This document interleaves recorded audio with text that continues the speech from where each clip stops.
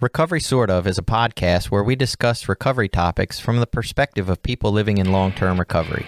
This podcast does not intend to represent the views of any particular group, organization, or fellowship. The attitudes expressed are solely the opinion of its contributors. Be advised, there may be strong language or topics of an adult nature.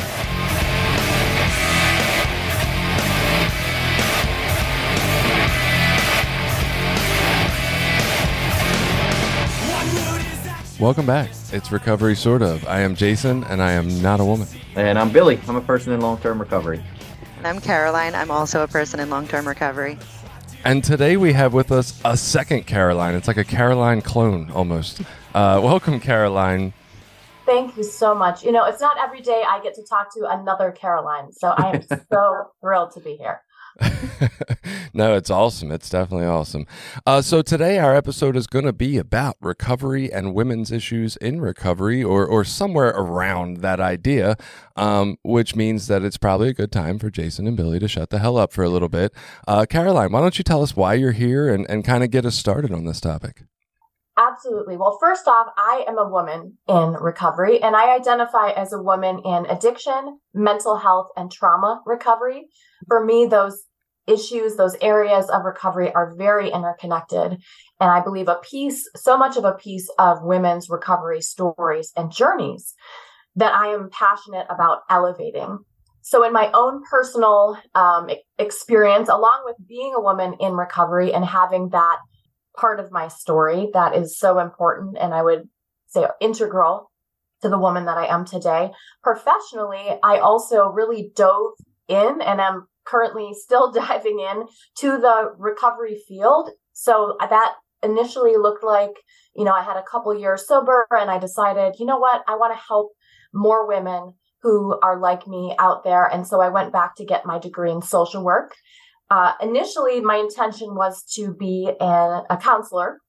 And you know how life is. We have these plans that don't always work out the way that we envision them initially. And so I really found that I loved working in addiction policy and mental health policy. And from an administrative standpoint, creating programs and systems to really help support our journeys. My personal recovery started in the rooms of 12-step fellowships and then other, recovery pathways kind of mixed in with that. But I also recognize the need for things like quality addiction treatment and recovery support services, especially for women, like recovery housing. And so much of my professional work has been around developing those programs, working on, federal grants and things like that around what we now have kind of termed the opioid crisis, although there's the alcohol crisis and all of the crises around substance use in our country and frankly in the globe. So I've done a number of different things in the area in the recovery field. And most recently, the past couple of years, I don't know about you all, but I don't know what it is, the state of the world or the state of my recovery in the world, but I was really challenged in my own journey about 3 years ago, I guess now in 2020, when it felt like the world around me was falling apart. And what I didn't know was when that started happening, I started having a resurgence of things like panic attacks, and my triggers started increasing, and I just celebrated 12 years in recovery. So I've had a couple years under my belt.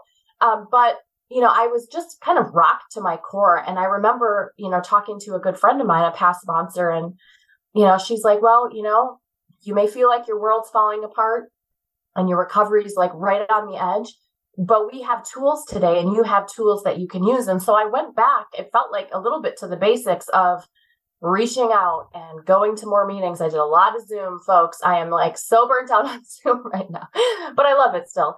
And I started seeing a counselor again, and I, did a number of different things. And at that point, I really started also tapping into my kind of creative side, and I had done a lot of creative work around program development and administration of, different grants and things. It sounds so dorky when I say it. But the creative side of like my writing and how important storytelling is for me. And I started listening more to what was going on specifically around women's recovery stories. And I felt like something was missing. I wasn't hearing my own story of being a sexual violence survivor. And I wasn't hearing much about my own story in, relationship recovery, which, I remember I had a sponsor tell me, you've got a broken picker, girl. Like, you cannot pick them. Like, until your picker is fixed, just like, please stop dating. So anyways, but there were all these women specific issues that I felt like weren't getting enough visibility, not just in the rooms, but like across the, recovery advocacy landscape. And so I wrote a book. It's called Downstairs Church. I organized a women's global recovery event on International Women's Day, which is coming up on March 8th, called Amplifying Women's Recovery Stories. And that is presented by the She Recovers Foundation. And so I've just really jumped in to women's recovery issues because, frankly, it's not because I'm like some superstar in recovery. That is not it at all. It's because I struggle like everyone else every day and have to show up every day and work my own recovery program. And I want to do that in community, because that's what's helped me. And so I've really tried to not only tell my own story in hopes that other women don't feel so alone, but hopefully encourage others to get out there and share their story too, whether that's, on a virtual global event or like in a church basement. So that's a little bit about me. No, that's excellent. Thank you so much for sharing that, Caroline, and a lot to unpack there for sure. So I guess one thing that I maybe didn't realize in kind of discussing with you, leading up to this episode and our conversations is your work with the policy that you were discussing. Could we hear a little bit about that? Because that's super interesting. Sure, absolutely. So my involvement in, working around addiction policy has really been at the advocacy level. So I had a couple years sober, and a wonderful mentor of mine, a woman, old timer. I wouldn't call her that to her face, but she's been in the rooms for like 30 years, and she was involved in something called recovery advocacy. And I'm like, what in the world? Like, we're not supposed to talk about this outside of the rooms. Like, we're not supposed to, anonymity and all of these pieces. But she started talking to me about the fact that, early on, even when 12-step programs were developed, people were going out and talking to policymakers about alcoholism and about how it was impacting families and communities and systems, and about how, it was around the 1990s, mid-90s, early 2000s, a group of people from across the country got together and they started an organization called Faces and Voices of Recovery. And it wasn't something to, like elevate these celebrities or superstars or break traditions or anonymity. It was about advocating for addiction recovery resources that people needed. Because at that time, I don't know if you all are aware, but there wasn't what's called mental health and substance use disorder parity in healthcare. So health insurance basically could be like, no, we're not going to pay for that. You need addiction treatment. Yeah, I don't think so. So they could make that decision. And we see a little bit of that still residually today, but there are advocates out there on the front lines advocating and lobbying, in senators' offices and Capitol Hill and all those big fancy places and their big high heels or however they dress. But they're advocating for greater access to healthcare for substance use disorder and for addiction. And so really, my involvement in policy started by tagging along, with my mentor and watching what she did. And, she did trainings on how addiction affected the brain, and she would go to Washington, D.C. and meet with other folks, just again, not like because our recoveries are so incredible, but because they're not, and because we all need support and we want to share that and make sure others have access to that support. And my continued interest, and this is something that sometimes folks aren't super aware of, but for women, I mean, certainly globally, but even in the United States, women have less access to addiction treatment and less access to recovery housing, less access to support that offers childcare, which is oftentimes needed because we're the ones who are primary caregivers for not only children, but extended family. So fewer women are able to access the treatment that helps a lot of us get sober. So policy work is still very important. There's a great movie out, and it's called the Anonymous People movie. It goes a little bit into this advocacy and how some introductory work. It came out a few years back. It's really helpful if you're a person considering getting into any kind of advocacy. It's a good starting point. Agreed. Yeah, that's a phenomenal film. And actually, that was one of the films I saw with my mentor, and we hosted a screening of it.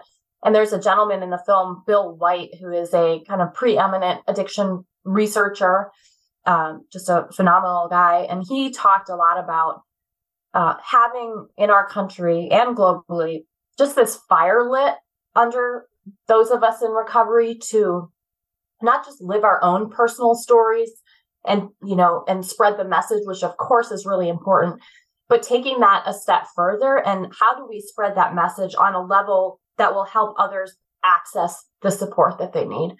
But yeah, that's a phenomenal film. I love that film.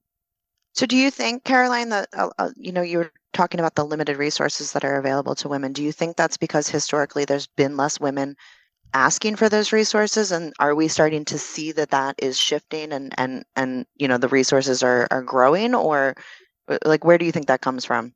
Yeah, that's a great question. So I certainly have kind of my own ideas. There's been some research lately done on the topic, and really what they're finding is a greater level of stigma associated for women seeking help.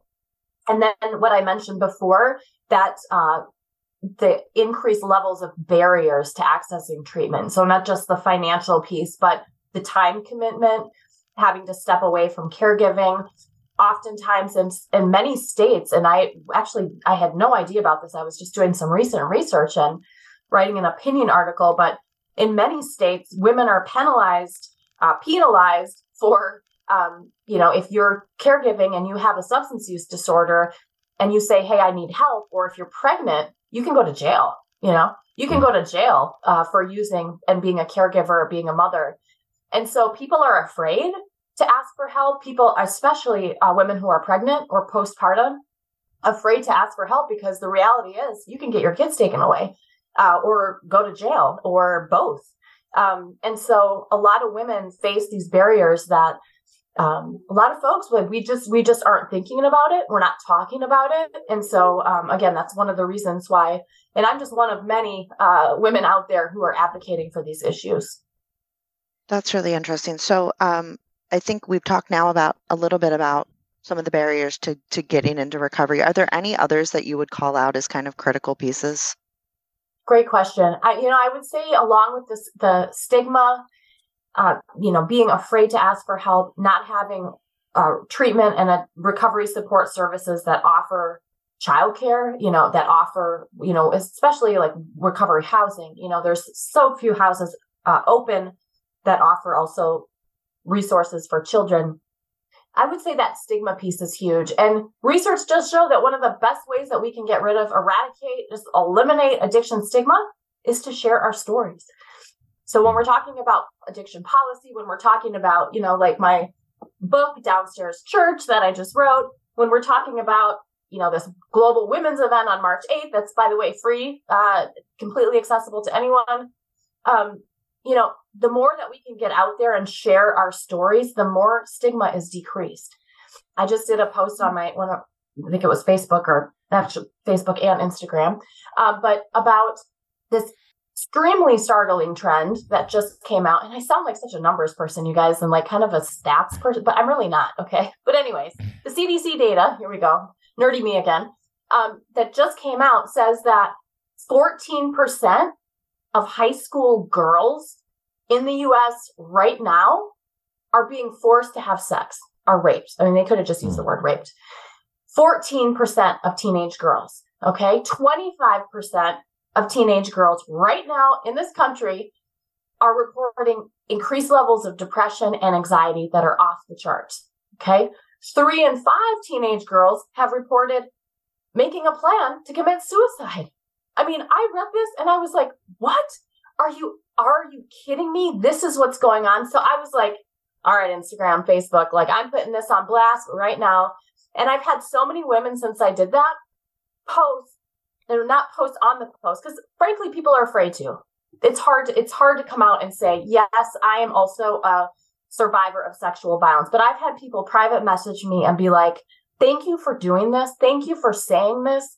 thank you for talking about these issues that so many of us women in recovery have experienced, and not just women, you all. Like, I recognize men have experienced this as well. And maybe it's just more stigma that prevents us from talking about it. But the more that we can get out there and share our stories about not just our addiction and not just, but why, like for me, I mean, my own story, I can speak to. My addiction started after the trauma, like, yeah, I grew up in an alcoholic home and I probably had genetic predisposition, but as a 14-year-old, when you experience sexual violence, let me tell you, my experience was like, I wanted to escape and numb myself out like for decades after that. And then as a woman in extreme active addiction, that trauma cycle just keeps repeating itself. And so many of us have that experience, but we're not able to talk about it. And so another barrier to that treatment, there's not a whole lot of trauma-informed treatment or recovery services out there, I work with connect with a recovery house here in Eastern Tennessee where I live. It's a small town. And I'm telling you, the level of trauma that these women have experienced, I mean, it is just gut-wrenching. Like, I was talking to a woman the other day and I was like, you are probably the most resilient woman I've ever met. The things that you've told me that you've been through, and yet you are here living in a house with 11 other women that you don't know. I mean, just the level of courage and bravery, not to like make this about heroics because it's not, but it's about the level of humanity and resilience that you have to like step up and be like, no, I'm going to choose life, even though everything that's happened to me would, you'd think anyone in their, right mind would not be able to make it, like would not be able to keep putting one foot in front of the other. We got to keep talking about this stuff because so many of us experience it. And, the sad truth is, while there's 11 women in this recovery home here in Eastern Tennessee, a lot of us don't make it. A lot of us don't make it. I want to preemptively like apologize or put a disclaimer on anything that comes out of my mouth. I guess running into this concept a lot in my own life that like women already have to explain themselves 8 billion times, and I don't want that to be what it feels like here. Although better understanding and getting better understanding out to more people might be a really useful way. But I just want to put that caveat on there so I don't sound like a jerk, because I don't intend to. You mentioned the Mommy and Me housing, and we had somebody come on to talk about Mommy and Me housing. And I don't think, especially as guys, Billy and I realized before that episode that one, there is like zero Mommy and Me housing. There is next to none. It's barely available. It's very like select pickings. And even then, there's two different pieces of this. Like, we have a Mommy and Me program that is near us that actually has like life skills or something being taught there. And then there's Mommy and Me housing, which is really just a residence. There's nothing extra. Nobody's telling anybody how to parent. And I guess for people who maybe buy more into like the generational trauma idea or this idea that like we're passing things down, that doesn't really put a lot of safeguards in place to help the situation in general, right? Housing is great. I'm not knocking it, but I guess could you speak more about that idea? Like, that's what I heard when you were talking about there's not enough of these places. There's not enough resources for women trying to seek recovery. Like, first you got to have the person to watch your kid while you go away to the detox. And then you got to go to the Mommy and Me housing and hope there is one near you, and then hope you can get in. And then even then, are they teaching you anything, or is it just a place to stay? Like, so many challenges that I think as guys, like, I never thought about Mommy and Me housing. It never even occurred to me. Well, I just like to say you didn't sound like a jerk at all. So don't worry there. And you bring up such an important point about that. Like you said, you didn't even think about it, right? You didn't even think about it. And honestly, like, it doesn't, not because you're a dude. I didn't even think about it before I had kids. I mean, I had my twins, my beautiful twin babies, when I was like 6 or 7 years sober. And we moved to another state when they were babies. And I was really struggling, and I'm like, I need a meeting where I can bring my babies. And I started making calls, and I started going online, and guess what? There were no meetings where you could bring your babies. And I was like, oh my gosh, I had not even thought about that. Not once. And so, I don't think like feeling bad about that necessarily. I mean, and maybe I had a little bit of that too, because I was like, wow, there's so many folks who are dealing with access issues to support, whether that's the 12-step meeting or detox, like you said, that we don't even think about. And so I think the more that we can talk about these issues, we can start shining a light for policymakers and for others in those positions that are able to, move resources in one direction or another, or just, your average folks who decide, you know what, I'm so motivated about this issue. I'm going to start a nonprofit and I'm going to open up a mommy and me house. And there are so many of those folks out there, and God bless them, because that is in part how we can help support folks in our local communities. Is that resource isn't there? Let's not wait for the federal government to come in and fund something. Let's just do it ourselves, and that's what's so beautiful too, I think, about the recovery community is we see a need and we show up and we fill that need. We fill that gap.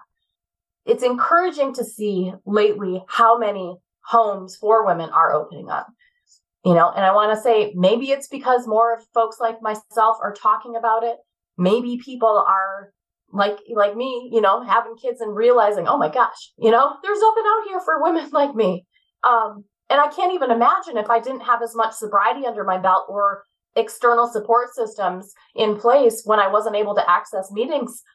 I mean, I can't even imagine someone in early recovery in that situation. So thank you for bringing that up. I think it's really important to acknowledge there's so many of that type of, those types of supports that we don't really even think about that are needed out there. Yeah, and it actually takes me back to, you just reminded me of like a problem that I used to encounter more often going to meetings, which was you would go to a meeting, some member, I guess for whatever reasons, had to bring their child that night, and the child usually created a lot of commotion, distracted people like me who have a hard time paying attention, and there was like this age-old debate about, is that helping more people or hurting more people by having this kid, right? Like obviously this person needed a meeting, but maybe they could have stayed home and called their sponsor and not, ruin the meeting for 20 other people, whatever. But maybe going back to that, the point is we just need to hear people and provide what they need, right? Whether it's in the regular so-called meeting or not, they need a place. Like people need this thing.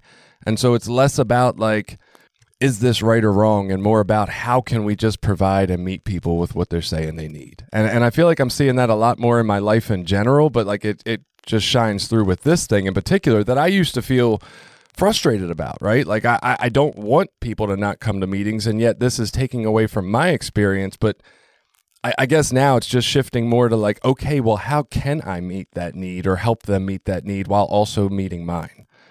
Yes, 100%. And I think, and I know for me personally, I have a tendency sometimes to like, when I saw those CDC statistics, for example, like spiral, oh my gosh, like this is horrible. This is so awful, and that's kind of me in active addiction. I had a tendency to spiral a lot, but what's amazing today is there's so much opportunity around these issues. So you talk about your own experience with the meeting, and having a child come in and hey, I'll be honest with you, before I had kids, I was like, when that happened, I'm like, oh my God. Oh no, here we go again. Like those little monsters, somebody get them out of here.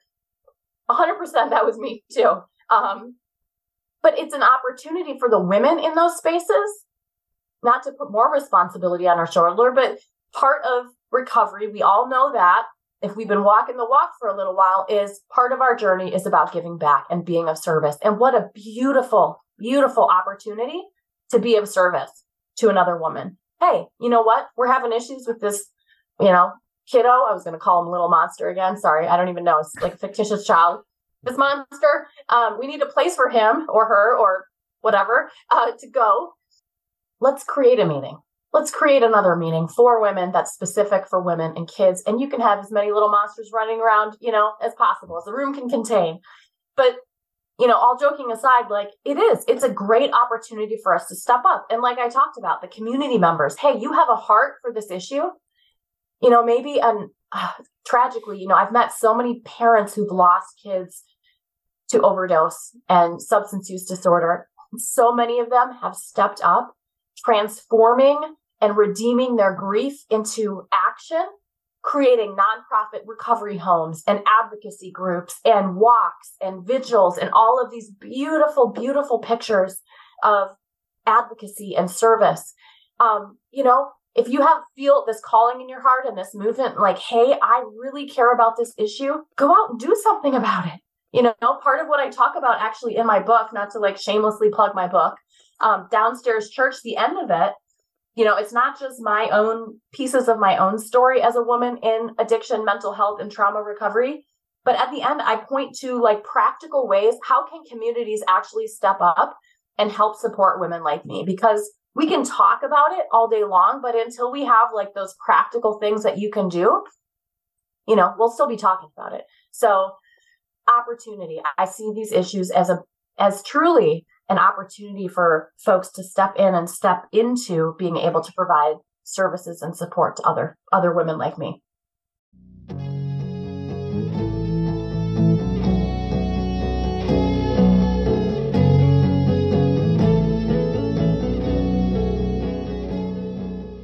Mom deserves the best, and there's no better place to shop for Mother's Day than Whole Foods Market. They're your destination for unbeatable savings, from premium gifts to show-stopping flowers and irresistible desserts. Start by saving 33% with Prime on all body care and candles. Then get a 15-stem bunch of tulips for just $9.99 each with Prime. Round out Mom's menu with festive rosé, irresistible berry chantilly cake, and more special treats. Come celebrate Mother's Day at Whole Foods Market. Many of us have those stubborn pounds that seem impossible to lose, no matter how good we eat or how hard we work out. My solution is PlushCare. PlushCare is a leading telehealth provider with doctors who are there for you day and night to partner with you in your weight loss journey. They can prescribe FDA-approved weight loss medications like Wegovy and Zepbound for those who qualify. Plus, they accept most insurance plans. To get started, visit plushcare.com/weightloss. That's plushcare.com/weightloss.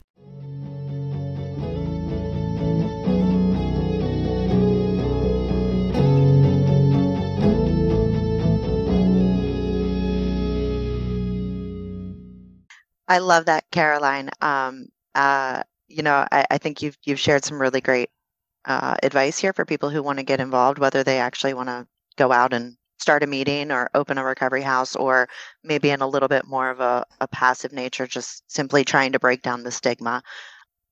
What can men do? What can the men do that want to be our allies, that want to help women with issues coming into recovery? How do they participate in this? Stop questioning your needs first.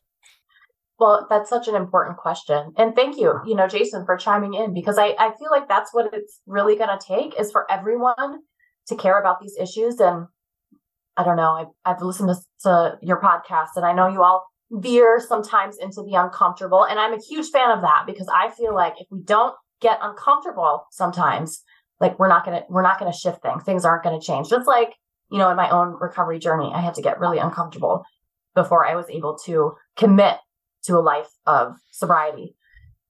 But all of that being said, I think what men can do is men can stop being, okay, things are going to get uncomfortable. All right. Can stop being jerks. Okay. So let me elaborate on that.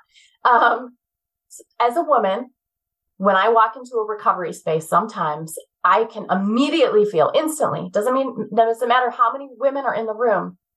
If y'all start the oogling,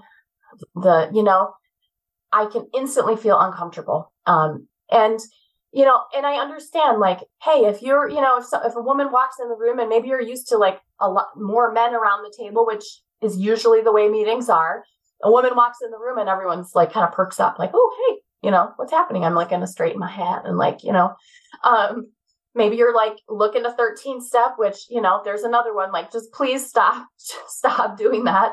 But for women, especially women in early recovery, it can be very triggering and uncomfortable. And I actually just talked with a woman the other day in early recovery who spiraled for over 24 hours because a guy came up to her after the meeting and wasn't even really hitting on her, but made her feel that way and was made her feel really uncomfortable.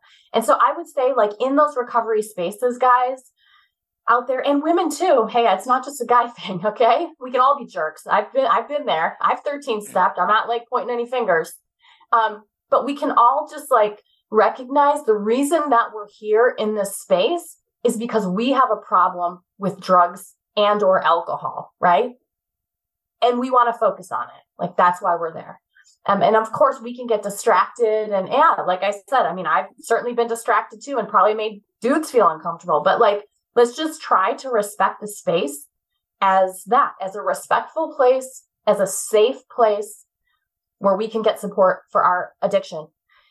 So how, you know, guys and gals, all of us can focus on like, how can we continue to keep this space safe? And, you know, again, I'm not pointing fingers, and I recognize most people do that. Like, most people aren't jerks. Most people aren't creeps. Jason and Billy, you guys seem like fabulous dudes. Like, I wish we lived in the same area where we could go to a meeting together. Caroline, you too. I don't want to leave you out. But, you know, I think that is one of the main things that guys can do is like help protect the recovery space as a safe space where it's not about sex. It's not about attraction. It's not about like trying to date someone, or like let the ladies stay with the ladies and like, let's just do old school middle school for a couple minutes, right? Where we can just like get support. Because honestly, like if I wouldn't have had support from other women early on, I would not be here today. It wasn't about my, you know, dating this one dude this one time in recovery. Like, he wasn't a big help. It was about the women in my life and in my recovery that really supported me. So I hope that answers your question. Protecting that safe space and really just like you all, Jason and Billy and Caroline, are doing, like providing an opportunity for women like me to share our stories and talk about solutions. Yeah, absolutely. And so I'm going to throw Jason under the bus here a little bit, but we had a conversation a few months back where I mentioned, like, you know, most of the time I walk into a meeting and I'm one of like 3 or 4 women in the room, and that these meetings are 70 to 80% male. And Jason, do you want to say what you said, or should I? Jason basically was like, really? Like he hadn't noticed that there's like this massive like difference with okay, defend yourself.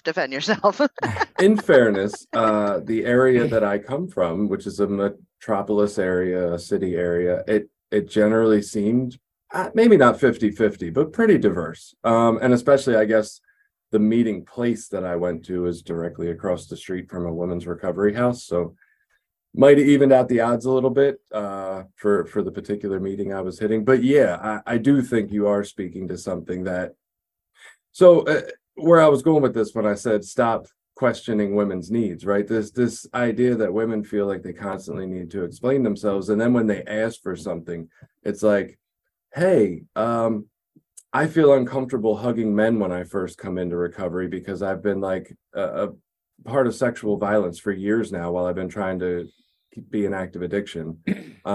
I'd prefer like an all women's meeting, or for men to just not hug me.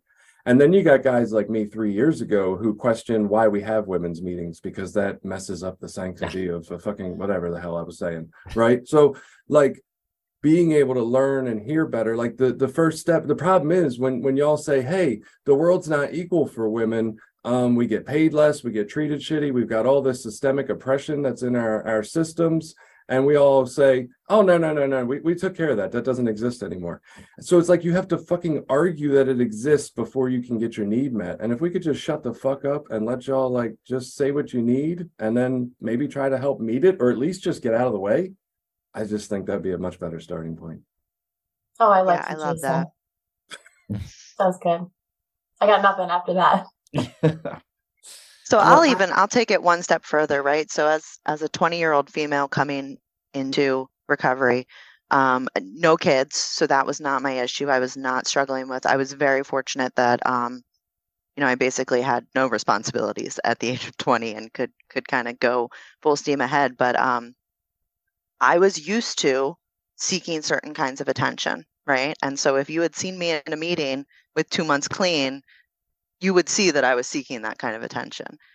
I would say for our members that have a little bit of time under their belt, think about why that girl might be wearing that super short skirt or that low cut blouse. Like that doesn't always mean that you should be going up to her. I think, a lot of times we come in and we're coming from a world where that is almost our currency, right? Like that's how we're getting through that's how we're getting through the world. That's how we're functioning. And we come into the rooms and we have to relearn that. Like that's not just something you don't just like walk in the door and realize, oh, I have value outside of my appearance and I don't have to put myself on display. It took me time. It took me recovery. It took me other women in recovery, right, to learn that. But, for our members that have a little bit of time and a little bit of recovery, hopefully like recognize that like maybe that girl needs her space. Maybe she doesn't need you, whispering in her ear about, your great recovery and, come over and read my basic text in my recovery house room with me. Like, give it some space. I feel like that was like the Netflix and chill version of like recovery houses 20 years ago. Come read my basic text in my recovery house room with me. That's all that'll happen. It might still be like that too, by the way. It might still be like that, but probably. You speak to a great point, and I love when you say like when you bring in the community of women aspect too, because it's a great opportunity, not just to be like, hey guys, like watch yourselves, but also like, hey ladies, when you see that woman coming in, when you see her coming in, like you go up to her, like flock to her, right? And I've had that experience too. Or those women kind of on the opposite end of the spectrum, which was actually me, baseball hat, giant flannel, like I had like 14 layers over my body, giant, sweatpants, like hiding. When you see that woman coming in too, she's dealing with the same stuff. So really recognizing any new face that we come in, and a lot of us already do this, but getting outside of our heads and ourselves and our own stories to be able to, look at that woman and say, hey, I understand her story. Like I am showing up for her, and not leaving her alone. I think is really important. That's excellent. Can I ask your opinion on a certain thing that maybe is kind of around this topic? Absolutely. Yeah, shoot. You mentioned the broken picker idea earlier. And I think this is one that if you've been in the recovery world for a while, you've probably heard it.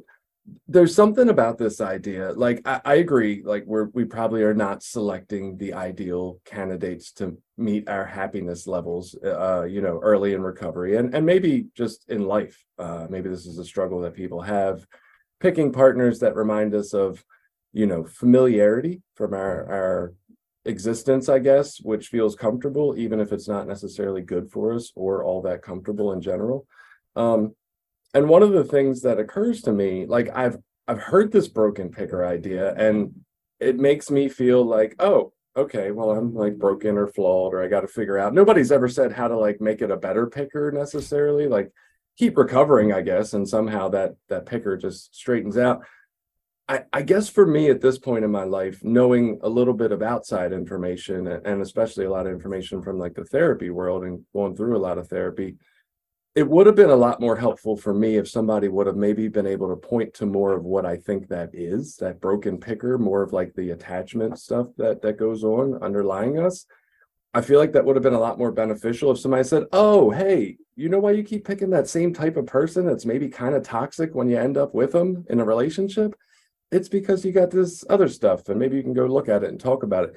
Do you think that maybe there's places like that, or like, you mentioned sexual violence, and we've had a gentleman from Medication Assisted Recovery Anonymous come on, and he talked about how in their 4th step, when it gets a little more intense, like stuff like sexual violence, they kind of point people towards getting a therapist instead of sharing that with their sponsor. Like, can you share about, are there maybe some small shifts or adjustments we could make in our 12-step world that might make women's recovery a little easier, and maybe everybody's really?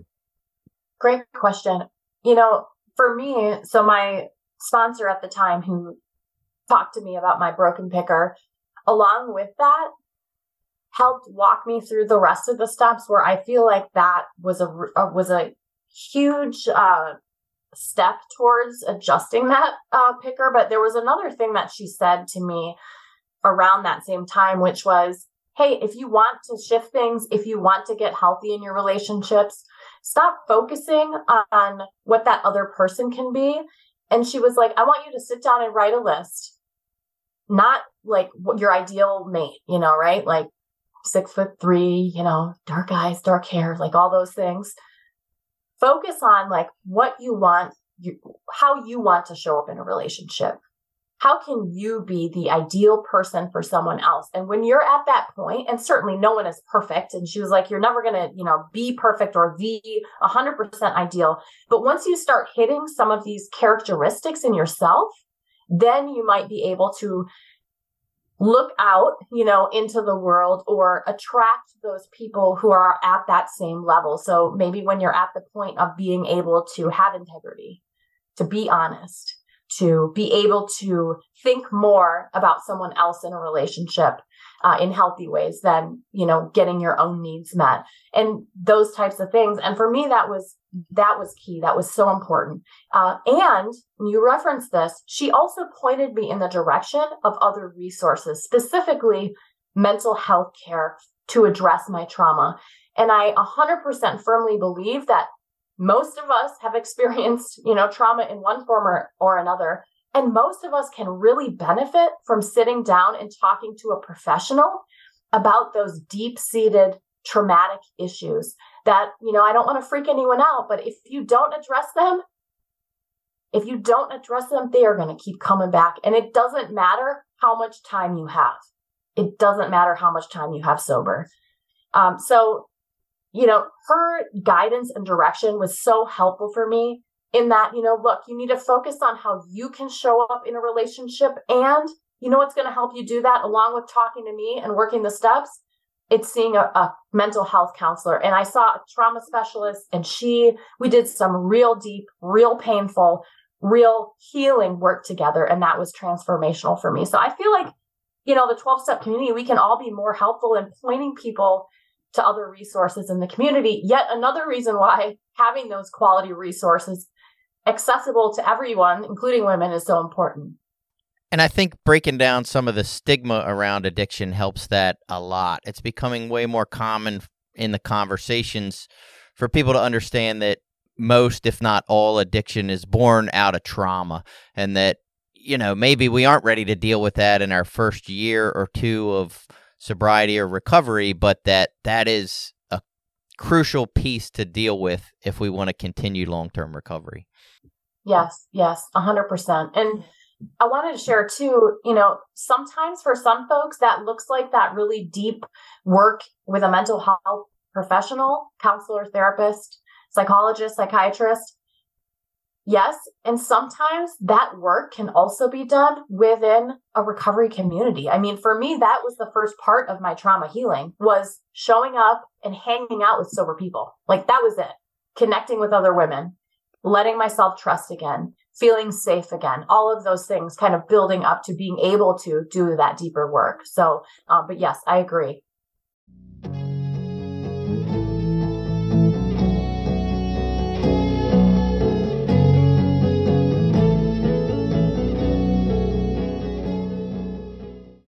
This episode is brought to you by Shopify. Whether you're selling a little or a lot, Shopify helps you do your thing, however you cha-ching. From the launch your online shop stage, all the way to the we just hit 1 million orders stage. No matter what stage you're in, Shopify's there to help you grow. Sign up for a $1 per month trial period at shopify.com/special offer, all lowercase. That's shopify.com/special offer. Your brain needs support, and new Ollie Brainy Chews are a delightful way to take care of your cognitive health. Made with scientifically backed ingredients like Thai ginger, L-theanine, and caffeine, Brainy Chews support healthy brain function and help you find your focus, stay chill, or get energized. Be kind to your mind and get these nootropic chews at ollie.com. That's OLLY.com. These statements have not been evaluated by the Food and Drug Administration. This product is not intended to diagnose, treat, cure, or prevent any disease.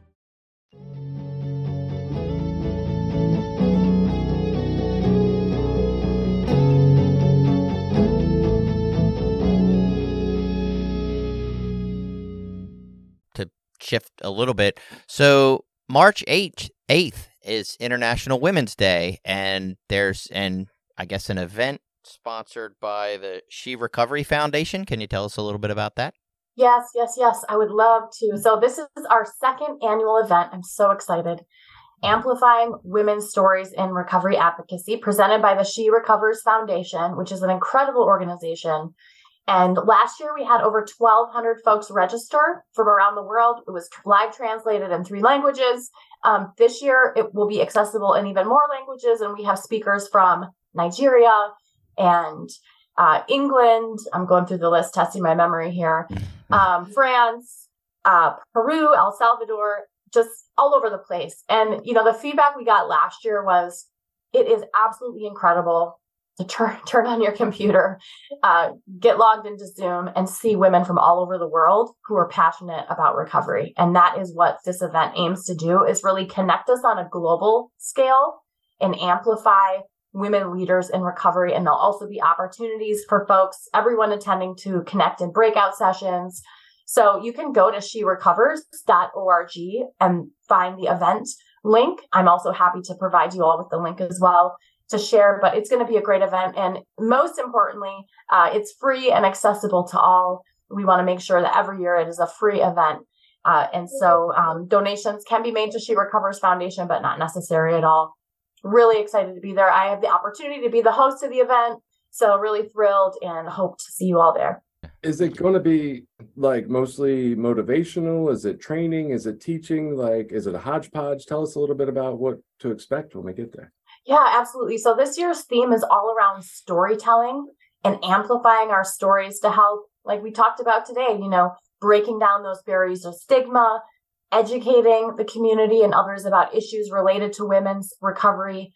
So ultimately, it will be, we'll be hearing from these women speakers and leaders in recovery and supportive of recovery all over the world about the impact of storytelling in their own journey, and also how the impact of storytelling from others, hearing and receiving those recovery stories, has propelled us to go out and change our communities and, be of service. So love this year's theme of storytelling. And I think it's so important for those of us who want to go out there and help reduce stigma and, help increase opportunities to build more recovery support services for women. So it's going to be a really fun day. It's super chill. Bring your coffee, tea, sweatpants. Like, you can be on camera, off camera. You can be as involved in breakouts as you want to be. You can just come and listen. But I hope you do. And it's not just for women. I mean, everyone is welcome. And it's a great opportunity to learn more about women's recovery. And I would just say that for any gentlemen that happen to wonder if there would be any purpose to listening to that, the more I have sat and listened to women, the more I pick up these little pieces of like, oh shit, people question them all the time, when like in situations where people would never question me, right? Like, hey, I think I'm going to go get gas and get lunch. Oh, you sure you want to do it in that order? Like, it's just ridiculous how often women get questioned. And this would probably be a wonderful opportunity to sit back, not feel any pressure to be right or wrong about it. You could sit in your own living room and just listen, right? And just maybe you'll hear some ways that women get treated or have to deal with being treated in the world that you've never considered, and you've never, that whole invisible knapsack of privilege idea. Like, maybe if you're just a little open-minded and listen, you'll hear some of those things, and you can start being better to the mothers, daughters, wives, girlfriends, neighbors, coworkers in your life. Excellent. Caroline, you did mention your book, Downstairs Church. Do you want to give us the elevator pitch on the book and when I think it's coming out, or it's just come out? It's very fresh, right? Yes. So it comes out actually March 28th. This just a couple weeks, almost a month from now. It's available for pre-order now. But in my book, Downstairs Church, Finding Hope in the Grit of Addiction and Trauma Recovery, really explores the problem of addiction and trauma for women like me today, and then highlights freedom and hope that can be found in the downstairs church or recovery community. And in the book, along with bringing this community awareness to these issues that we've talked about today regarding women's access to recovery support services and quality treatment, I wanted to highlight in the book the radical vulnerability. I love that phrase, the radical vulnerability that I personally found in the downstairs spaces of addiction recovery. And I believe whether you're in recovery from addiction or not, my personal opinion is we're all in recovery from something. But I feel I just feel in my heart that everyone can benefit from learning a little bit more about what happens in recovery spaces, that vulnerability, and that when we share our stories in real ways, when we can show up authentically, when we can be honest about our struggles and where we've come from, that's when transformation can happen. And so ultimately, I hope the book helps to decrease that stigma out there for women, helps point to like practical ways that anyone can get involved in this, addressing this issue, and shine a little bit of light on what happens in the downstairs spaces of recovery. I'm assuming that's March 28th. The print copy is coming out. Is there an Audible version or an audio version, and is that coming soon? There will more than likely, yes, be an audio version. I've yet to hear from my publisher about what's happening there.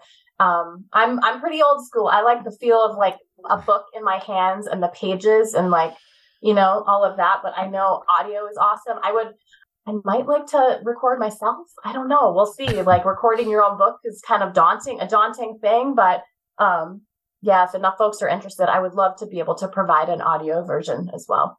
So I'm curious, and maybe through your experiences and all your studies in this area, you could at least speak on this. I don't know that we'll have a definitive answer, but one of the things I've always noticed in recovery is that and for a lot of other people, it looked this way too, when we removed our substance or our choice method of finding relief in our world, right, we were still left with that discomfort.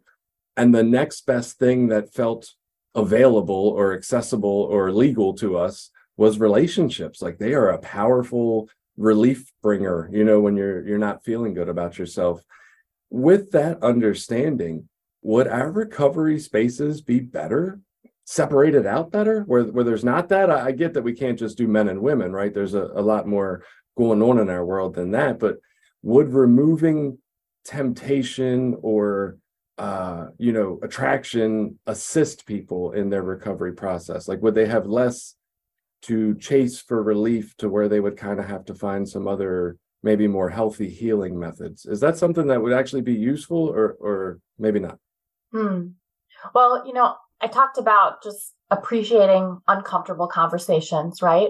And I think I can speak from my own experience. I have been able to grow and learn when I've been in those uncomfortable places. And so as much as it's hard to walk into a recovery meeting that's mainly dudes and, get some of the looks and some of the this and the that, as long as I have support when some of those things happen and I have the tools and know how to like call my sponsor and say, hey, I'm feeling uncomfortable, or go out to eat with the ladies and like turn that one dude down, in terms of going out with him, like as long as I can make some of those healthy choices, I want to say like just splitting it up completely. I think there's an opportunity there that's lost because we can learn from each other, regardless of how you identify, what gender you identify with, we can all learn from each other.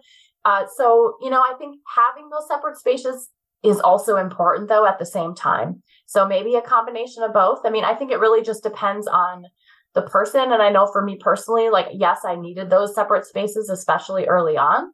And I've also grown when I've been uncomfortable too. So I'm not sure if I answered that question for you, but I just wanted to share a little bit from my own experience.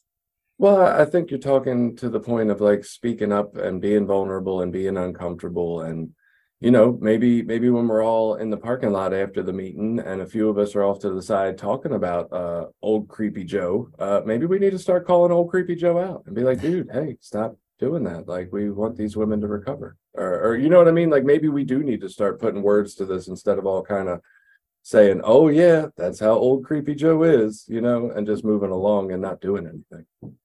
Yeah, that's great. I mean, stepping up and really being an ally. I mean, really being an ally. And that's, when we can come together as a healthy community, whether that's around like sexual relations or really any of it, right? When we can be a healthy community, we can all recover in a healthier way. And that's just going to impact the whole community, not just women, but guys and all folks as well. Before we kind of like give our wrap-up list of all the best practices for how we can assist people or how people can assist themselves and find better spaces, Is there anything that you were hoping to express or talk about today, or any topics or points that haven't come up yet? Well, you all, this has been a great conversation. I feel like, everything I had on my heart to share that I didn't even know about, I've been able to talk about. So unless there's other, things that you want to address, but I feel like this has been a great conversation and really important points brought up. Okay. So, and we can feel free to like rehash the ones we've already mentioned. I know quite a few have come up already, but just to kind of have an ultimate list, and if anybody has extra, like some of the more specific things that I have seen in my lifetime, obviously women's meetings are a useful place. A couple of different times I've seen meetings take it upon themselves to decide they need childcare, right? So they'll have some kind of back room. I've seen it work in a couple of ways. I think one group took actually sent around a donation basket to help fund somebody to watch the kids. And the other ones, it was like either a service position or somebody's teenage daughter or whatever. And like, I thought those were really specific, great ideas. And, some of the more general ideas we've talked about today, just like being open, hearing women, not being a creep, or being aware of yourself, more self-reflection. What other kinds of like specific and general things should we put on this list of best practices? Like how can we help? Well, I just so appreciate that you're asking the question. And I think that's a great place to start. I mean, I think, in my own recovery, I've learned this, and I'm sure you all have too. Like when we can come from a humble place of like honestly just showing up and honestly being like, how can I be of service? Where can I fill a need? Where can I fill a gap? How can I help? And sometimes that is just listening. And sometimes that is just asking the question, and you offered some great examples of having those women specific meetings and seeing how, childcare can be involved. We talked a little bit earlier on too, and just the more that we share our stories, and certainly it's not for everyone, recovery advocacy, but the more that we share our stories in other spaces outside of meetings, whether that's a recovery rally or, a picnic or writing a letter to your legislator, the more that we can talk about our stories and our needs and the strengths of the community, the more that we can advocate for things like addiction treatment and quality recovery support services. So I think storytelling and advocacy is huge for those of us who feel moved in that direction. I talked a little bit too about, for folks who have been impacted or touched in some way around the issue of addiction, and maybe that's not your own personal journey, but a family member or a neighbor, if you feel pulled or called to get involved in creating a recovery support service, or at least sitting around a table and being a community stakeholder, someone interested in supporting, donating money to those resources in your community. I mean, there's so many ways that people can get involved. And, I want to joke. I'd like to just like create a shirt that says, don't be a jerk. And like, we can just all wear them into meetings. But holding each other accountable, not putting it on the women to be like, hey, creepy Joe, you're a total like creep and please stop. But stepping up and like protecting each other in a sense, keeping each other accountable. Ultimately, we're one big family, right? And if you've got a family member that's sitting at the table that is being a jerk, like we want to say something in a loving way, of course. But, helping us understand like recovery spaces, whether that's a 12-step space, whether that's another type of meeting, whether that's a recovery home, these are sacred, safe spaces where we have shown up to heal and to change our lives. And like that, there's weight ahead. Like that space it is sacred, and we need to protect that space. So kind of whatever we can do to make sure it's safe for others, I think we need to start doing. And finally, for women, I don't want to just keep pointing fingers at the guys, but like for women, we have a responsibility to step up and step into the opportunity that's out there. Like Caroline, you mentioned this woman coming into the meeting who visibly, like, she is like screaming help, like, she's like, help me, help me, please now. I'm like, we can't just let those women come in and out anymore, because you know what? When they go back out, a lot of times they don't make it back in. And so every time you see a woman like that, a woman like we've been at one time or another in our lives, if you've been in the rooms longer, like, don't let her go back out without saying something to her, without giving your number, without getting her number, without calling her later. We have a responsibility to the women in recovery. today.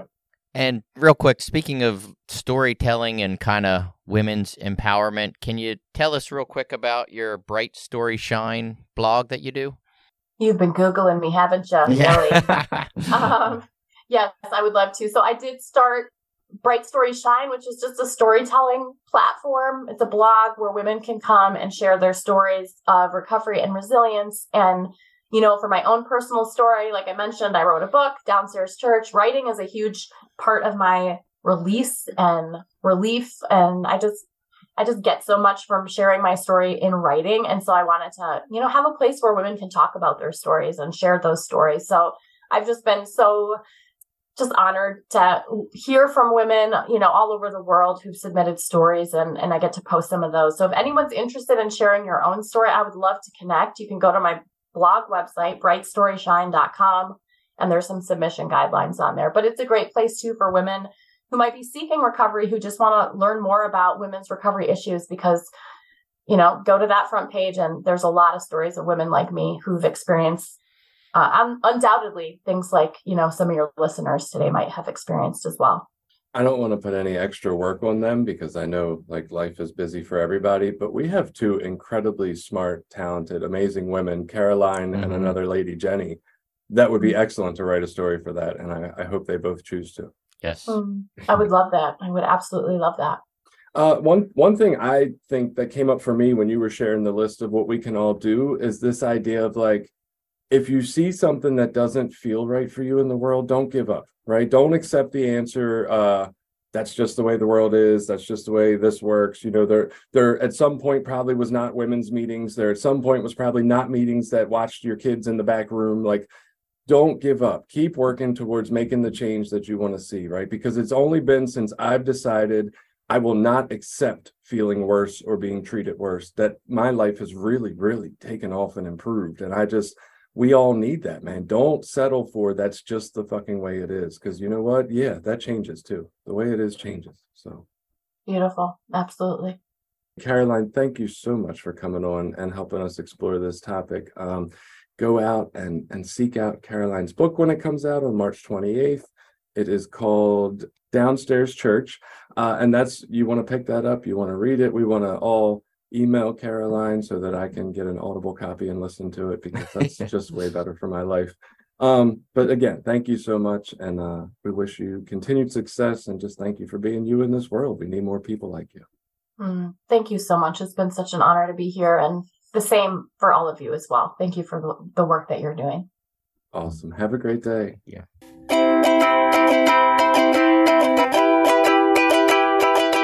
Did you like this episode? Share it with people you think might get something out of it. Check out the rest of our episodes at recoverysortof.com. Also, while you're there, you can find ways to link up with us on Facebook, Twitter, Instagram, Reddit, YouTube, anything. We're always looking for new ideas. Got an idea you want us to look into? Reach out to us.